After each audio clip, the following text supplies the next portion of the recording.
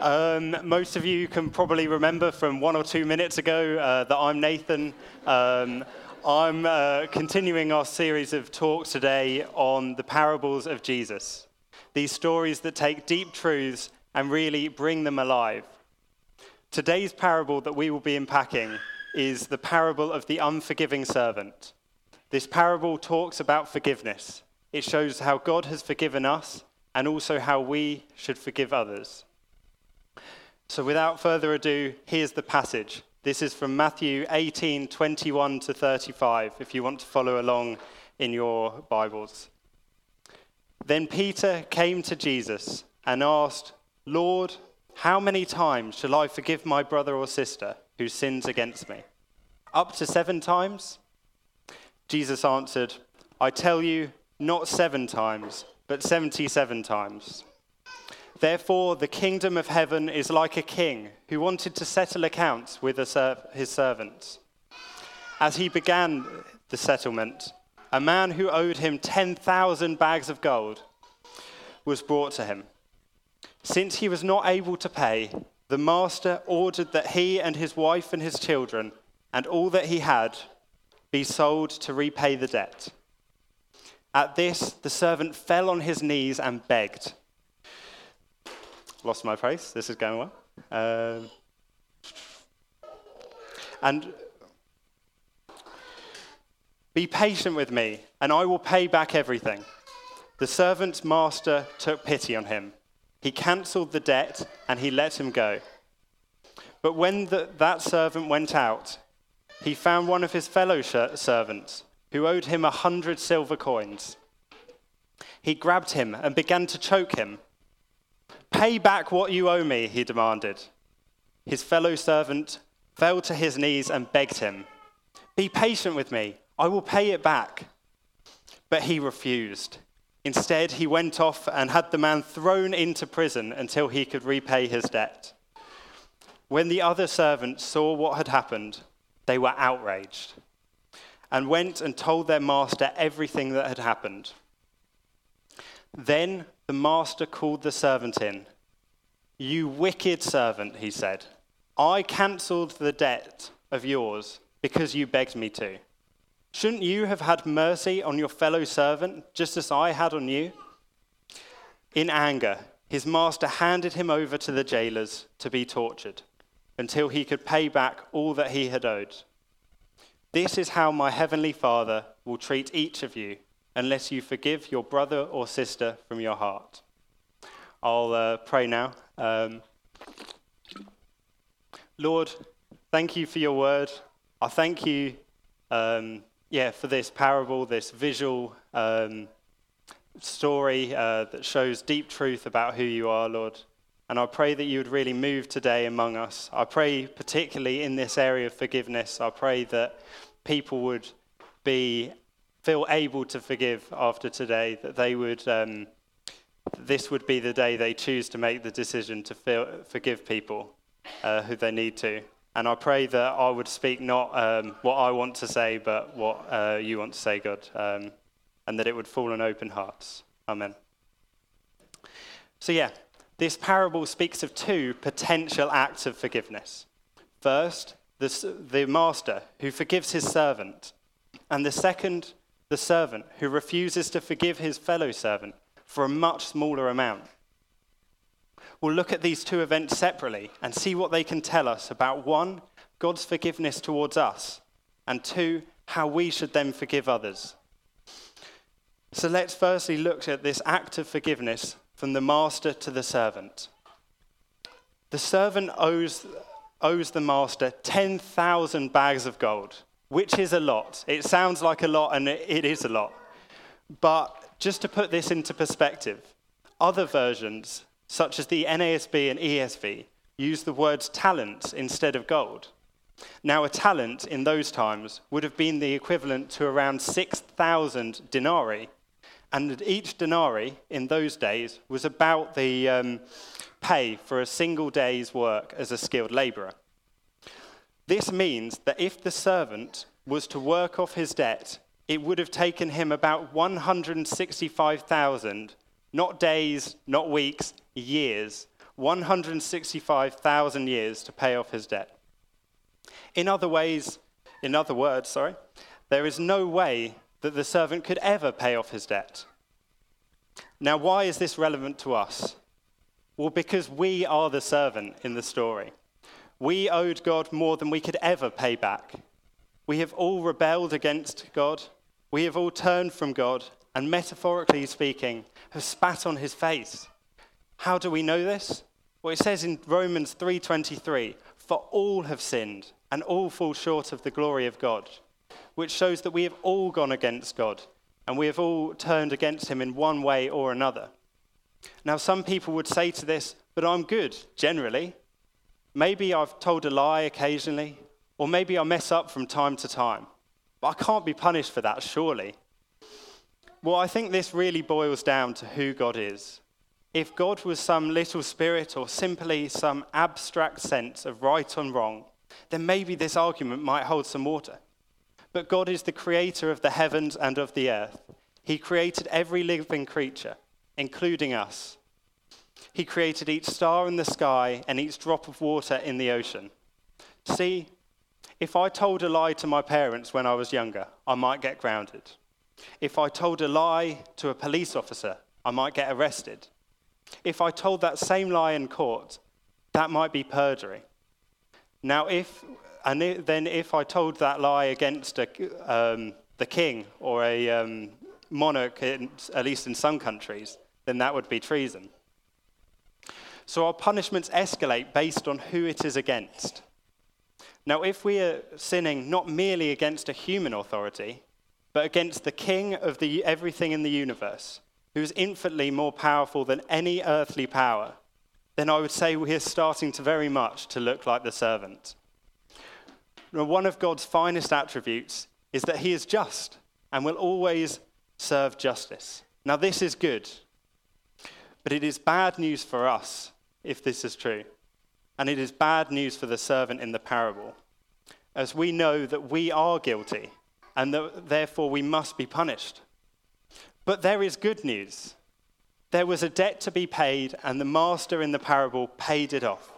He forgave the servant who had nothing to give, who could work for 1,000 lifetimes and never come close to freedom.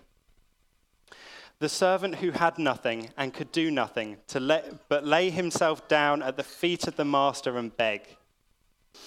And it is the same for us.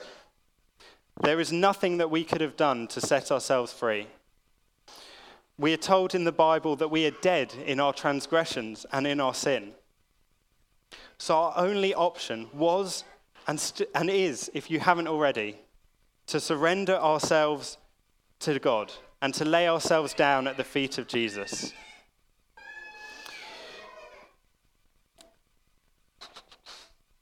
And if we have done this, God, like the master in the parable, will forgive us, despite every time we have turned our back on him. But God, as we've established, is a God of justice. The debt must be paid, and the punishment we deserve, which is God's wrath, must be delivered. So to settle our debt, God sent his only Son, who he loved, to die, so that we would experience forgiveness for our sins. I don't know about anyone else, but I sometimes lose sight and forget the cost of my salvation. For our sake, Jesus was whipped, mocked, spat at, and nailed to a cross where he hung, naked, suffocating until he died, most likely of cardiac rupture or asphyxiation. So now, let us remember this as we now talk about forgiving others. We're now going to look at the servant's response to being forgiven. And spoiler alert, it's not a good response. The servant is owed 100 denarii by another servant. Now, this is the equivalent of around 3 months' pay at the time. So it is by no means a small amount. Imagine a quarter of your yearly salary was owed to you and how difficult that would be. And then the audacity of the person who owes it to you to tell you, I don't have it, it's gone, but I'll pay you back, I promise. We are not talking about being owed a pint down at Spoons, Ethan. This is a significant amount of money. See, when reading this parable, it's easy to notice, as I did when I first read it, the difference between the 100 denarii that the other servant owed and the 10,000 bags of gold that the master had already forgiven. And I'll come back to that, as that is important. But it did mean that I missed something, that forgiveness can be a challenge. It can be difficult. Often, someone has really hurt you, or you feel betrayed. Maybe, like the servant, it's financial. And someone's borrowed something and hasn't given it back. So why should we forgive then, if it is so difficult? Well, number one, because we are called to model ourselves after the master. As briefly mentioned, although the cost can be high for us to forgive, the cost of our forgiveness that has been paid already through Jesus' life and death will always be higher. In fact, in the parable, the first servant's debt was 100 times that of his fellow servant. Now, so far we've looked at these amounts in terms of the money of the day, but I think that the NIV version is really, that I initially read out, is really helpful in visualizing these amounts. It compares 10,000 bags of gold to 100 pieces of silver. So in this, we see the obvious numerical advantage, 10,000 of the gold to 100 of the silver. But we also see the comparison between gold and silver, gold obviously being much more valuable. On top of this, the silver is not in bags like the gold, but is instead in singular pieces, which I imagine to be like coins.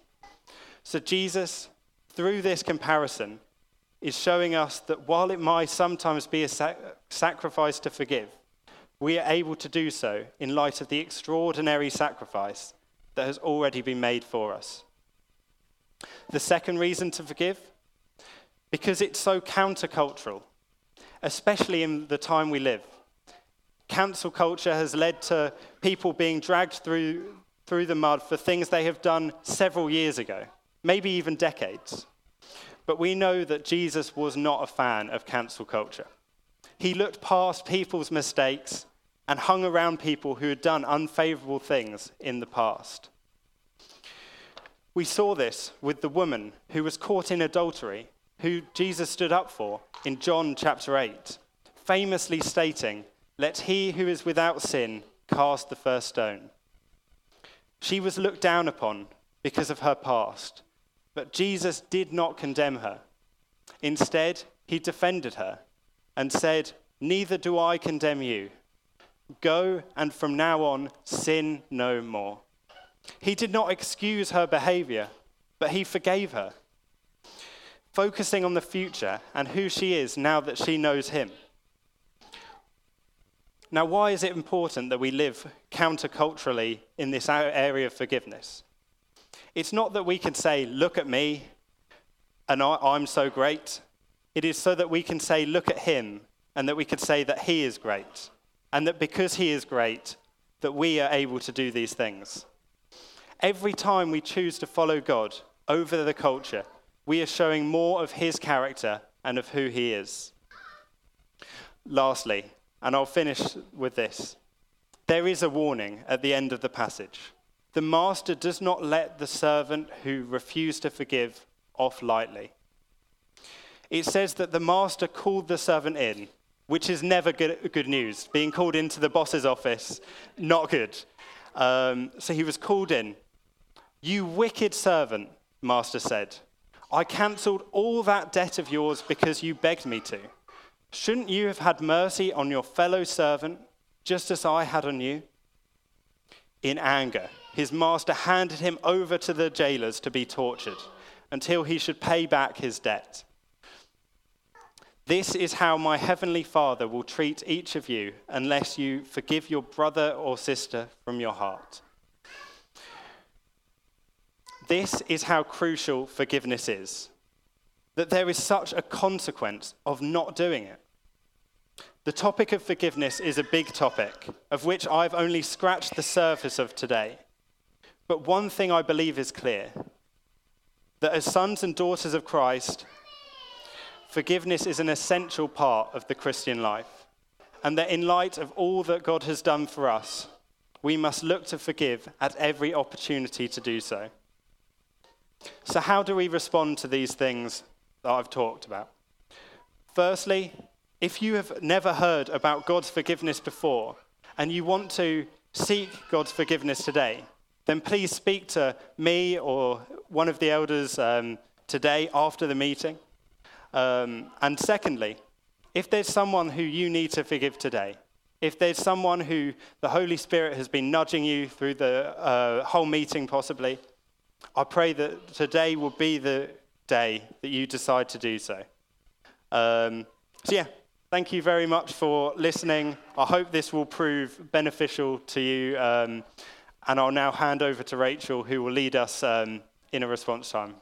Thank you.